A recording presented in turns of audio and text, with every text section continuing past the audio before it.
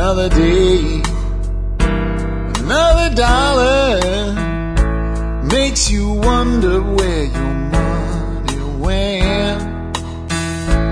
You can scream and you can Hi folks, this is Jack Spirko with the Survival Podcast. As always, one man's view of the changing world, the changing economic times, and the things that we can do to live a better life if times get tough, or even if they don't. Today is Monday, October 20th, and we are up to episode 77, I believe, and we're going to try to make today an interesting one. If you've tuned in today to hear about how to store your food, how to keep your powder dry or something like that, I got bad news for you. We're going to have a little bit of a political discussion today. The good news that I have for you is we're going to have a different kind of political discussion. What I mean by different kind of political discussion is I'm going to talk to you about the upcoming election in a way that I guarantee you nobody in the mainstream media is talking about. I'm going to talk to you about how we are our own worst enemy, or we are our biggest weakness. I'm not sure exactly which one's going to get the title of this on the blog post for it, or the iTunes version of this podcast yet, but that's going to be the gist of this. That you and I, and when I say you and I mean all of us, and including us in this more informed, more enlightened world of the survivalist mindset, even us to a degree, have to accept and assign some of the blame. I think we get less of it, but I think that everybody gets quite a bit. And before I really go into this today, I need to expose you guys to something. And I want to explain that what you're about to hear is not going to make things look really good for Barack Obama. But before I do this, I have to clarify that this will not be a Let's Elect John McCain podcast. We're not going to be talking about how great McCain is. What we're actually going to talk about today is why we're down to these two people as supposedly the best that we could get out of either party, out of anywhere in the United States, what the role of the president is supposed to be, and how the citizenry of our nation has assigned powers to the president that he doesn't have, doesn't assign responsibility to the people that should be held accountable for what they're doing, namely the Senate and the Congress, and you're not going to hear a real positive view of Republicans or Democrats. And when I say Republicans or Democrats there, I do not mean a positive view or negative view of the people that make up the parties that do the voting. I'm going to be talking about the people mainly that go out and run for elected office and are serving in these high offices across our country. The people are going to get their own criticism, and that's going to maybe hit a few of you between the eyes a little bit in certain instances. I don't think it's going to hit you as hard as it's going to hit, maybe some others that might get this because somebody recommends it to them. If you're a regular listener to this show, you're probably a lot more informed, but I think it may even hit my regular listeners a little bit, and that's a responsibility that I guess I have to take onto myself. So right now I'm going to pause, and what you're about to hear is a group of people questioned by a reporter that works for Howard Stern. And I know Howard Stern is not the bastion of conservative or liberal wisdom. He's pretty much a purveyor of smut. But I will, to quote Richard Bach in Illusions, quote the truth wherever I find it, and nothing could be more true or make a better point than what you're about to hear. You're about to hear one of his people questioning people in Harlem about why they're voting for Barack Obama, and I'll let Howard explain the bit. So we'll just pause for a second, I'll splice this in.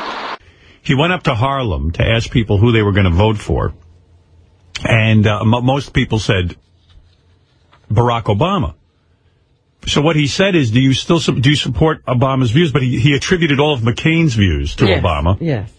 And it didn't sway anyone. But it didn't cause people to even flinch. They went right along. This is crazy. So listen to this. Some people speculate that blacks are voting for Obama strictly because he's black and not because of his policies. So we took McCain's policies and pretended they were Obama's. This is what they had to say. For the election, Obama or McCain? I like Obama. Now, what don't you like about McCain? McCain seems to not really know what he's doing right now. Are you more for Obama's policy because he's pro-life or because he thinks our troops should stay in Iraq and finish this war? I think because our troops should stay in Iraq and finish this war. I'm really for him with that. Definitely. Okay. Now, how about as far as him being pro-life? Do you support Obama in that case? Yeah, I do. I support him in that case. And if he wins, would you have any problem with Sarah Palin being vice president? No, I wouldn't. Not at all. So you think you made the right choice in that? I definitely do. Thank you very much, sir. Have a great day. So the guy agreed with everything McCain is for, except he said it was for Obama. Here's another example. Are you for Obama or McCain? Obama. Okay, and why not McCain? Well, I just don't agree with some of his, policies, no. Now, Obama says that he's anti-stem cell research. How do you feel about that? I believe I wouldn't do that either. I'm anti-stem cell, yeah. You are anti-stem cell research. Now, if Obama wins, do you mind Sarah Palin being vice president? No, I don't. All right, there you go. And then our third example, which we found this woman. In this election, Obama or McCain? Obama. Now, why not McCain? What don't you like about him? He sort of doesn't sound like he has enough, he's uneducated, because when he had both of the presidents speaking, he didn't sound like he knew what he was talking about too much, whereas Obama had facts and information when he was speaking. Good point. Let me ask you this. Do you support Obama more because he's pro-life or because he says our troops should stay in Iraq and finish the war? I guess both. Now, if Obama wins, do you have any problem with Sarah Palin being his vice president? No. No? Not at all. Think she'll do a good job? I think she'll do a good job. Are you glad he elected her to be the VP if he wins? Yep. Thank you very much. All right, there it is, Sal in Harlem. And now, in the interest of being completely fair here, I want to point something out. I did go on YouTube and find a few versions of this, and this one that was sent to me, all nicely prepared for me to use, and it's the one I'm going to use because of that, and it's also not too long, does just show three complete idiots who are supporting Barack Obama. And I'll link to the whole thing if you want to hear it from the post at thesurvivalpodcast.com. They did find a guy that said he was voting for McCain.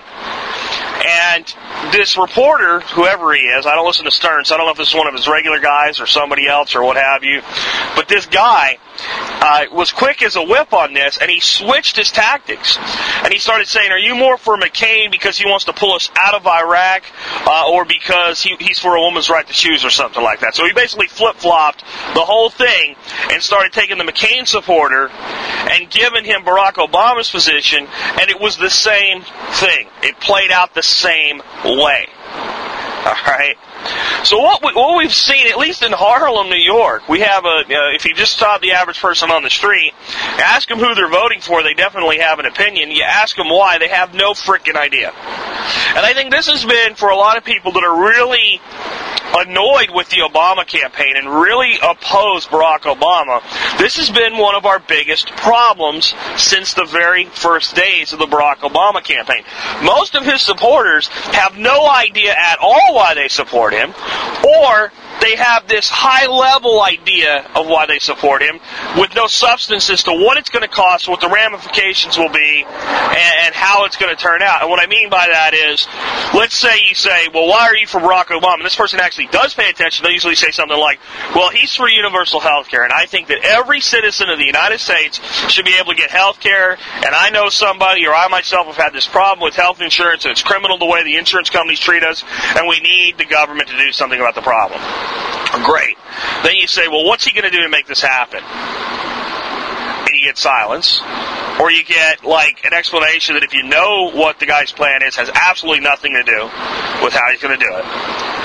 And that's been our big issue. But I would say that a lot of McCain supporters are probably in the same boat. You say, well, what's John McCain want to do that you're in favor of? And they'll say, well, he's for, a lot of the evangelicals will say, well, he's for the right to life. Okay, that's a pretty cut and dry issue, okay? We'll give you that one. Now, can we, given that decision is made more by the Supreme Court than anybody else, given that we've had a 30-year history of that law not really changing, given that we have Democrats in the Senate and the House, and that's not going to be anything that's even going to get close to occurring during a McCain presidency with that type of control and that stranglehold, and that issue is really moot at this point because it's not going to come up. Why else do you support John McCain? The crickets, Now, some people will stand up and say, well, he's pro-Second Amendment. I got to give the guy that, okay? You got a Democrat House and Senate. They may shove something up the pipe for gun control. He probably would veto it, but the NRA gives McCain an A, I think, in gun control or the Second Amendment politics. I think I'd put him more about a B. He's been wavering at occasion on us. He is in spirit a supporter of the Second Amendment, but he's not a diehard. Palin seems to be, but she's not going to be president. She would be vice president, and McCain's not going to win. So all I'm trying to do is make the point here that people are tending to vote for their presidential candidates more out of dislike for the opposition and more out of the negative stereotype of the opposition than they are for the positive aspects of their own candidate. It was really hard to find a McCain supporter in the mainstream public on the Republican conservative side of the electorate prior to his selection of Sarah Palin. I want you to, if you are for McCain right now, I want you to ask yourself a question. Were you really for McCain around July 31 of this year? Were you on the bandwagon with him? You probably weren't. I wasn't. The only thing that's given me any hope at all has been his selection of a VP. But I think what we need to do now is we need to start looking at and accept the reality that's on the ground. The reality on the ground is we're probably in store for a Barack Obama presidency. And we probably need to prepare for what that's going to mean from an economic standpoint. If you're going to support Barack Obama, you probably need to prepare to not get some of the things that you think you're going to get. Number one, prepare not to get universal health care coverage in the next 4 years under Barack Obama, because we no longer have the money for it because the country is bankrupt. So all your promises are out the window. Do not prepare under Barack Obama for our troops to come home, because they're going to come out of Iraq, and they're going to come out of Iraq anyway. Okay, this is a staged effort to make Barack appear like he's taking care of those of you who are opposed to foreign wars. But what are our troops going to do as they leave Iraq? They're going to go to Afghanistan, and they're not going to come out at the rate that Barack Obama chooses, because we're so close to victory that even he will not screw it up, and he'll follow the advice of his commanders on the ground, and he'll withdraw at the level they tell him to, and we are going to escalate the war in Afghanistan. Least you think I'm shilling for McCain, you better prepare for the same thing if McCain is a dark horse now, turns this thing around and pulls it out, because he's going to do the exact same thing. It's time for us to go and escalate the war in Afghanistan. That is what's going to happen. I'm not saying we should, because I don't think we should, but we're going to. Now, this is what I've been hearing from Obama supporters. Well, there's no oil in Afghanistan. We went to Iraq for oil, so Bush and his buddies can get rich with Halliburton. Okay, folks, again, I got to kill this one. I got to kill this for you, and I'm going to kill it the easiest way I know how. The government of Iraq was not friendly to the United States prior to our invasion, but they were friendlier to us, believe it or not, than at least one government out there. That would be the government of Iran. All right? Iran, where they burn effigies of U.S. citizens and our flag almost daily in their capital square. Okay? Iran, where the chant "Death to America" rings out on a daily basis. Iran hates us. And as we look toward Iran militarily, people are going, see, they're doing it again, they're trying to make money. Let me tell you something right now. Halliburton, today, right now, this second, makes more money in Iran today, right now, than they make in Iraq, right now. Iran employs Halliburton this very day. They are on the ground in Iran helping them with the extraction of their oil, because whether you like them or not, when it comes to getting oil out of the ground and setting up the systems that need to be set up and shepherding all these things and handling logistics, Halliburton is the best in the world at it. Not chilling for Halliburton. That's the reality, though. If you want it done, there are guys to get it done. The Iranians aren't stupid. We are making bukus, billions on oil in Iran right now.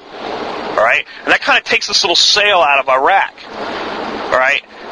We could have made just as much money in Iraq with oil if we wanted to. All right? Because as much as Saddam Hussein was against the U.S., he was more for staying in power than anything else. So if we wanted to play the whole puppet dictator, we could have, which is exactly what we have all our rhetoric, but it's exactly what we're doing in Iran. Why do you think they let our U.S. corporations into Iran? to make all of this money, all right? So, again, you just start to look at this and go, what the hell is going on then? Why are we going to go into Afghanistan and escalate that war? Because we're not making money on the Iraq war with oil. The Defense Department and its little military-industrial complex that numbers about $800 billion a year now is where the money's being made. All right? The money's being made by taking it away from you, the taxpayer, and spending it with Lockheed Martin, okay? With Boeing, with all these companies that manufacture all these weapon systems. In other words, these wars are about creating a need so that it can be filled and sell weapons to ourselves. To spend our money on buying weapon systems. To the tune of our country now spending more money on defense than than all the other countries in the world combined. All right? And that is almost mind-staggering, where I got to say it again.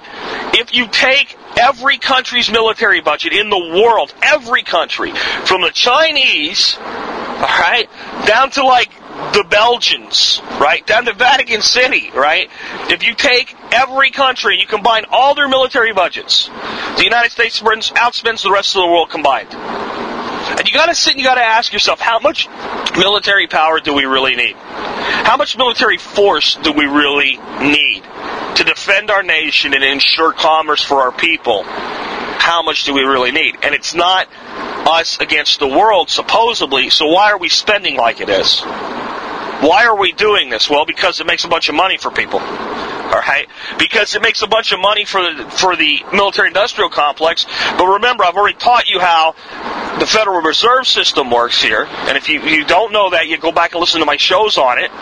But basically, the Federal Reserve is a private organization. It prints money at will. Every time it prints a dollar, it's loaning it, not giving it to the United States. So every dollar that's issued creates more debt. Every dollar in your pocket is a certificate of debt back to the Federal Reserve for, on average, about $1.02. All right?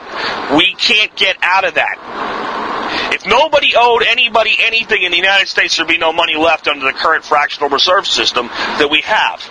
That's just reality. So, how does all this play into us being our own worst enemy? It's that the average person has no idea about any of this. All right? They don't get this. They don't realize that if Barack Obama pulls the troops out of Iraq and puts them in Afghanistan, that everybody still that's making the real back-end money on this thing, all the shadow stuff, just keeps running right along.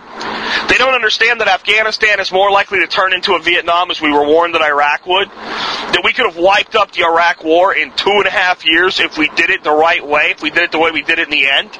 The only reason we put the surge up when we did isn't because John McCain fought for it. It's because people were getting tired of the war and we had to do something.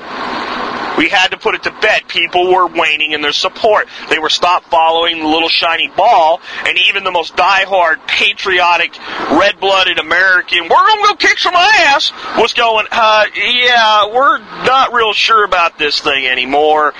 We got our guys dying, and you guys don't really seem to be doing anything. Those people don't seem to really want what we're offering, and why is my kid over there risking his life? And so they had to put this thing to bed.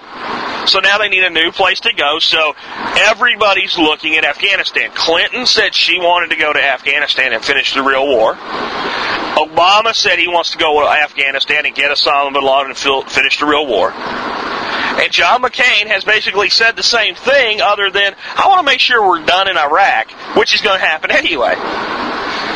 All of this, again, is just a misdirection that allows us to work against ourselves. Because now I'm going to get into the meat of why all this happens, why all this matters, and how people are just idiots, as we heard in the little Howard Stern bit. People do not understand that the president should not be elected for what he wants to get done or what he can get done. All right? The president actually has a very limited amount of power in what he can do unless he chooses to exercise what's known as an executive order. That's where he just signs something into law, and then Congress and the Senate have to act to remove it. Now, as long as you have a Congress and a Senate that highly to the Democratic side, a Republican president is going to exercise very little executive order power because it's embarrassing and damaging to his administration when they're turned over, and vice versa. Democratic president, i.e. Bill Clinton, Republican Senate and Congress, all right, going to exercise very little of that executive, I'm just going to sign something into law authority, and most of the executive orders are things that don't directly affect them, the average American, and they're not debated hotly in public because it's the only way they can get through without it totally destroying the credibility of the office of the presidency. So what does the president mostly do? Well, he appoints people to go serve on the Supreme Court, as we're always told how important that is, but none of them get there without being approved by the Congress and the Senate, all right? And either side, even the minority, can shut that process down, as we saw the Democrats do during a lot of Bush's nominees. So our Republican Congress and Senate people, even if they're down to 25%, can probably still shut that process down if they want to. So that doesn't really mean as much as we're told it means. So the one major thing that the president can do is the veto. And just a little, civics 101 here. When a law gets passed through proper channels, it goes through the House and the Senate, has to get a clear majority in each, a 51% majority in each, as a bill. So we're going to propose a new law that says that everybody gets universal health care, where the money's going to come from, how it's going to work, defines everything. That gets done. That gets passed by Congress and the Senate. It gets sent to the president's desk. The president has three choices. Sign it into law. It becomes law when he signs it under the provisions of the law. Okay? 2 is to veto it, which says, I disapprove of this and I am canceling it out, and he sends it back. It can then be overturned by a 2/3 majority, which is difficult to do after a presidential veto, even often when you had it before, because everybody's trying to keep their job. That's the system of checks and balances at work. 3 is, he can be a coward and say, I'm not really for this, but I know my veto is going to be overrode, so I'm not going to do anything, and after a certain number of days, I think it's 100 days, it becomes law on its own. All right? So that's really the main power that a president has. So when we look at electing a president, the biggest thing we should be looking at is what will he prevent, not what is he for. And I can illustrate that very clearly. Bill Clinton was for universal health care. We didn't get it. George Bush was for privatization of the Social Security system. We didn't get it. All right? Why? Why were neither president able to get those things done?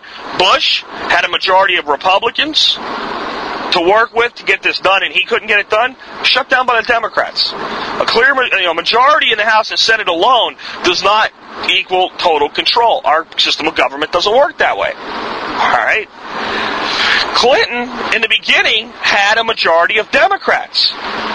He didn't get it done either. Why? Because the president doesn't have as much power to get things done as people assigned to him. Now, what could have happened is if Bush was against, if Bush was against universal health care, and the Democrats that took over the House and Senate 2 years ago passed a law like Obama wants and sent it to him, Bush could veto it. Say, this is bad for the country, I'm vetoing it, you want to override it, you want to eat the consequences, go ahead and do it. Right? Clinton could have had a bill come up to him for privatization of Social Security and said, I don't like this, and vetoed it. It would have been up to him whether he was willing to do that or not. Politically, stick your neck out. All right? Be a leader. Be the president. That's really what they can do more than what they can't do. Unfortunately, what we have is we have a bunch of people running around that stick their finger up in the wind once in a while and go, oh, my 401k's down. President sucks. My 401k's up. President's good. I went to the doctor and got health care. President's good. I went to the doctor and had to wait in line for 4 hours. It's the president's fault. This is the way that our country is dealing with the situation today. Everybody looks at it and goes, okay, the president's the boss. He's the guy in charge. Highest office in the land. Head of the most powerful country in the world. I live here. If my temperature in my pool isn't right, it's his fault. That's why we're our own worst enemy. We're our own worst enemy because we're idiots and we sit around and wait till November to vote. We're uninformed as a whole. How many people really vote in the primaries? Right? How in the hell did we end up with John McCain, seriously, as the Republican nominee for president? Obviously my choice would have been Ron Paul. Let's push Ron out because he was very radical. If we just wanted to say, of the Republican nominees, who was best qualified to lead this country when we all knew that we had economic problems on the way? Because during the Republican primary, the stock market might have still been up, but anybody with, they could add 1 + 1 and see it equal 2, and go 2 - 3 is -1, when, our economy's in deep shit. Mitt Romney's a better guy for the economy. Now, I'm not a huge fan of Mitt Romney, but he's a hell of a lot better of a candidate if you want to win the election than John McCain. He's a hell of a lot more to the party's core base than John McCain. He's a hell of a lot more of a conservative with John McCain, but we end up with John McCain. It almost doesn't even make sense. All right? It's like throwing in the towel to put John McCain up. All right? Then McCain uses his brain, picks an outsider like Palin, and now he keeps her under a rug. Right? If McCain would parade this person out at every opportunity, put her in front of the media, put her in front of the press, get her message out, introduce America to Sarah Palin, he might swing the election. This is not an endorsement of Sarah Palin. I'm talking as a tactician here.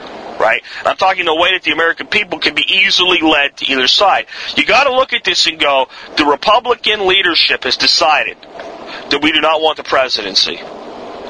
That's the only conclusion that I can come to. And we're going to hand the presidency over to the Democrats. We know they're going to have the House. We know they're going to have the Senate. And we know the next 4 years are going to suck and suck big time. And we're going to let them have all the blame.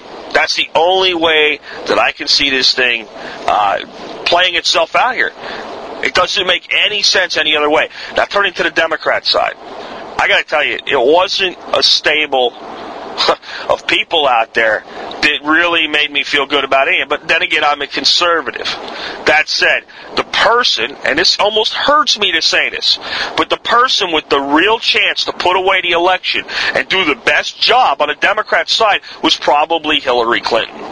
Because Hillary would have had Bill in her right ear all the time, and Bill Clinton tactically was a very good president, tactically. All right, as far as, he went through things that if it would have been anybody else would have had him thrown out of office, and he got through it. I'm not admiring it. I'm just telling you the way that it is.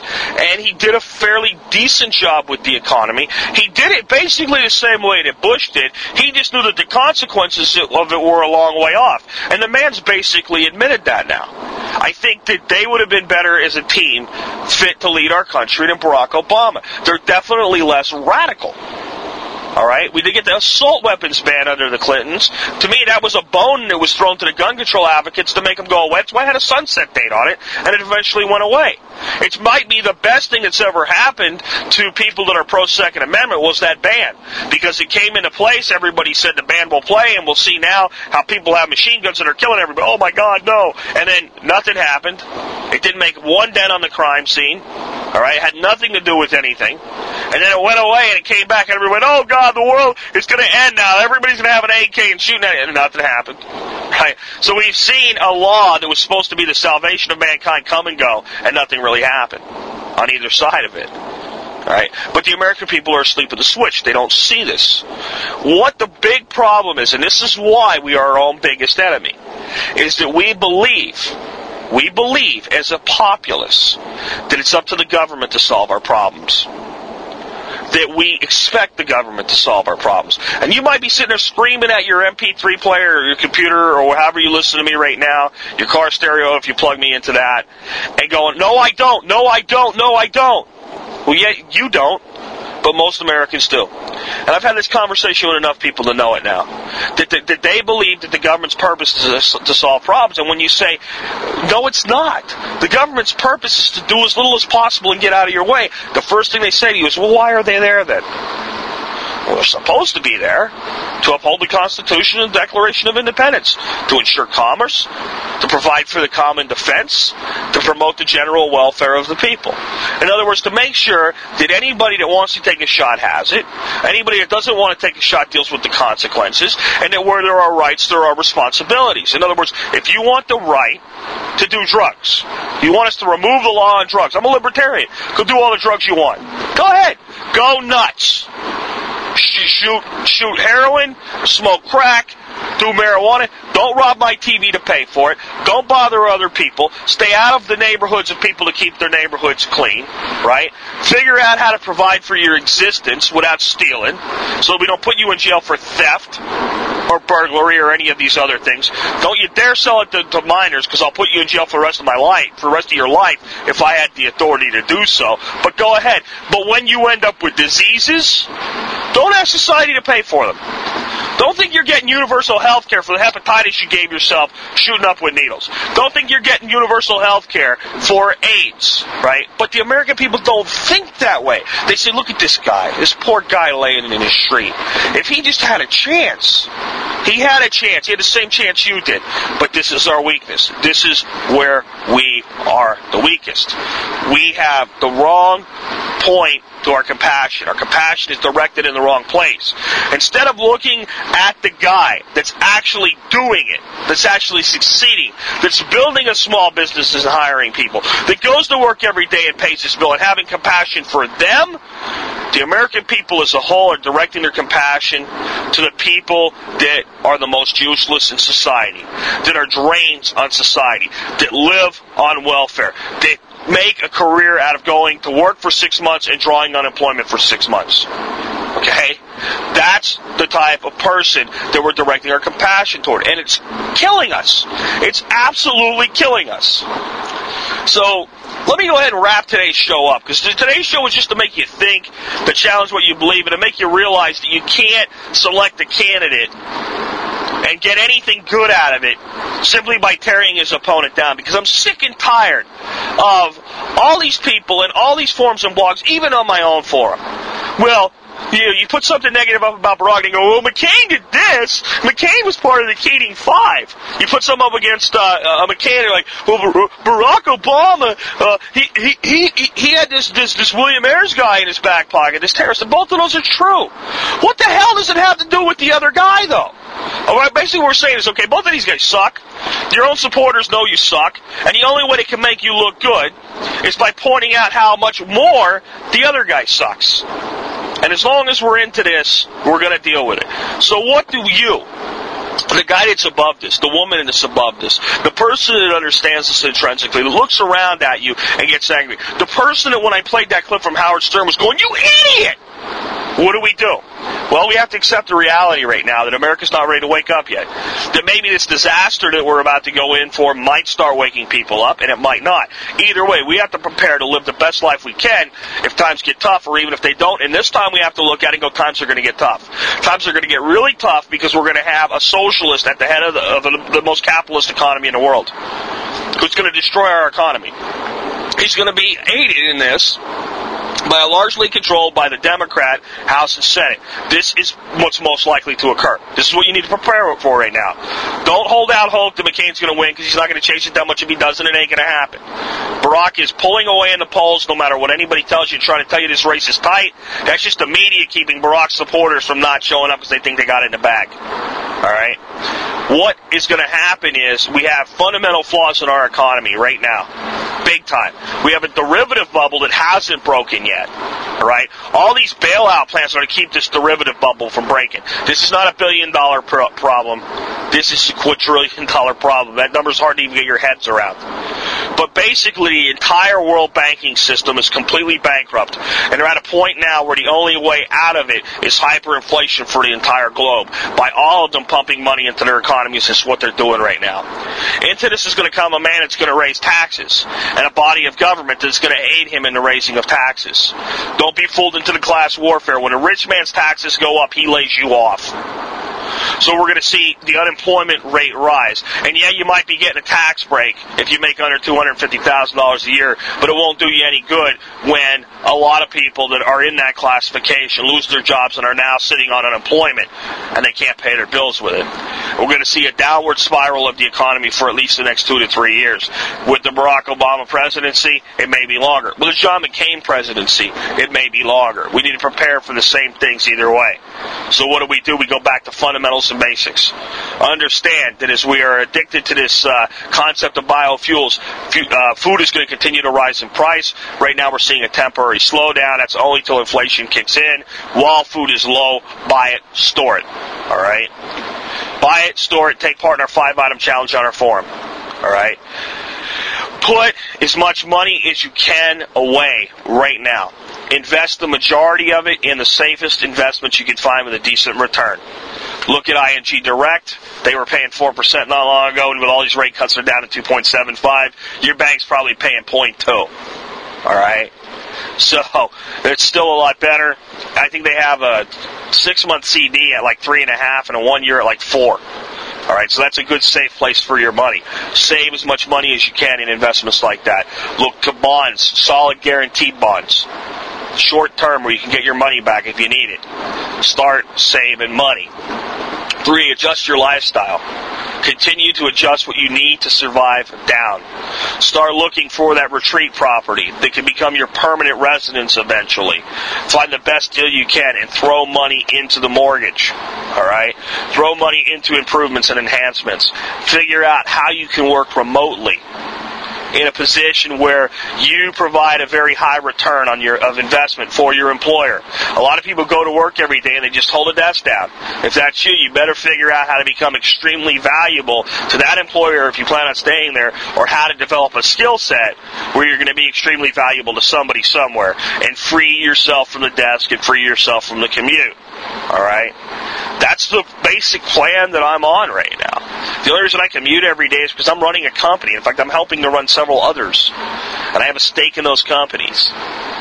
If I were a working guy, just a regular old working stiff right now, I'd be at home. I'd be doing this podcast every morning before I fired up my computer and started working on my work for the day. All right? I would figure out how to get that done. And that's something I suggest, unless you're building a company, you do the same thing. Figure out how to work remotely. Go to your community colleges. Take some courses in some highly desirable skill sets. Learn to think, act, and be the type of person that people are willing to pay for your skill sets. Harness those skill sets. Start doing a little bit of moonlighting with them first to build up a client base and eventually move into a situation where you don't either need or choose to keep your employment. Move yourself out remotely. Find a place with low property taxes. It's one of the biggest things that are eating away at the wealth of Americans today. All right, I'm paying more in property taxes where I live in Arlington than I used to pay in rent when I had an apartment just 10, 15 years ago, I guess now. All right? That's pulling away my wealth by living there. It's what I choose to do for the time being.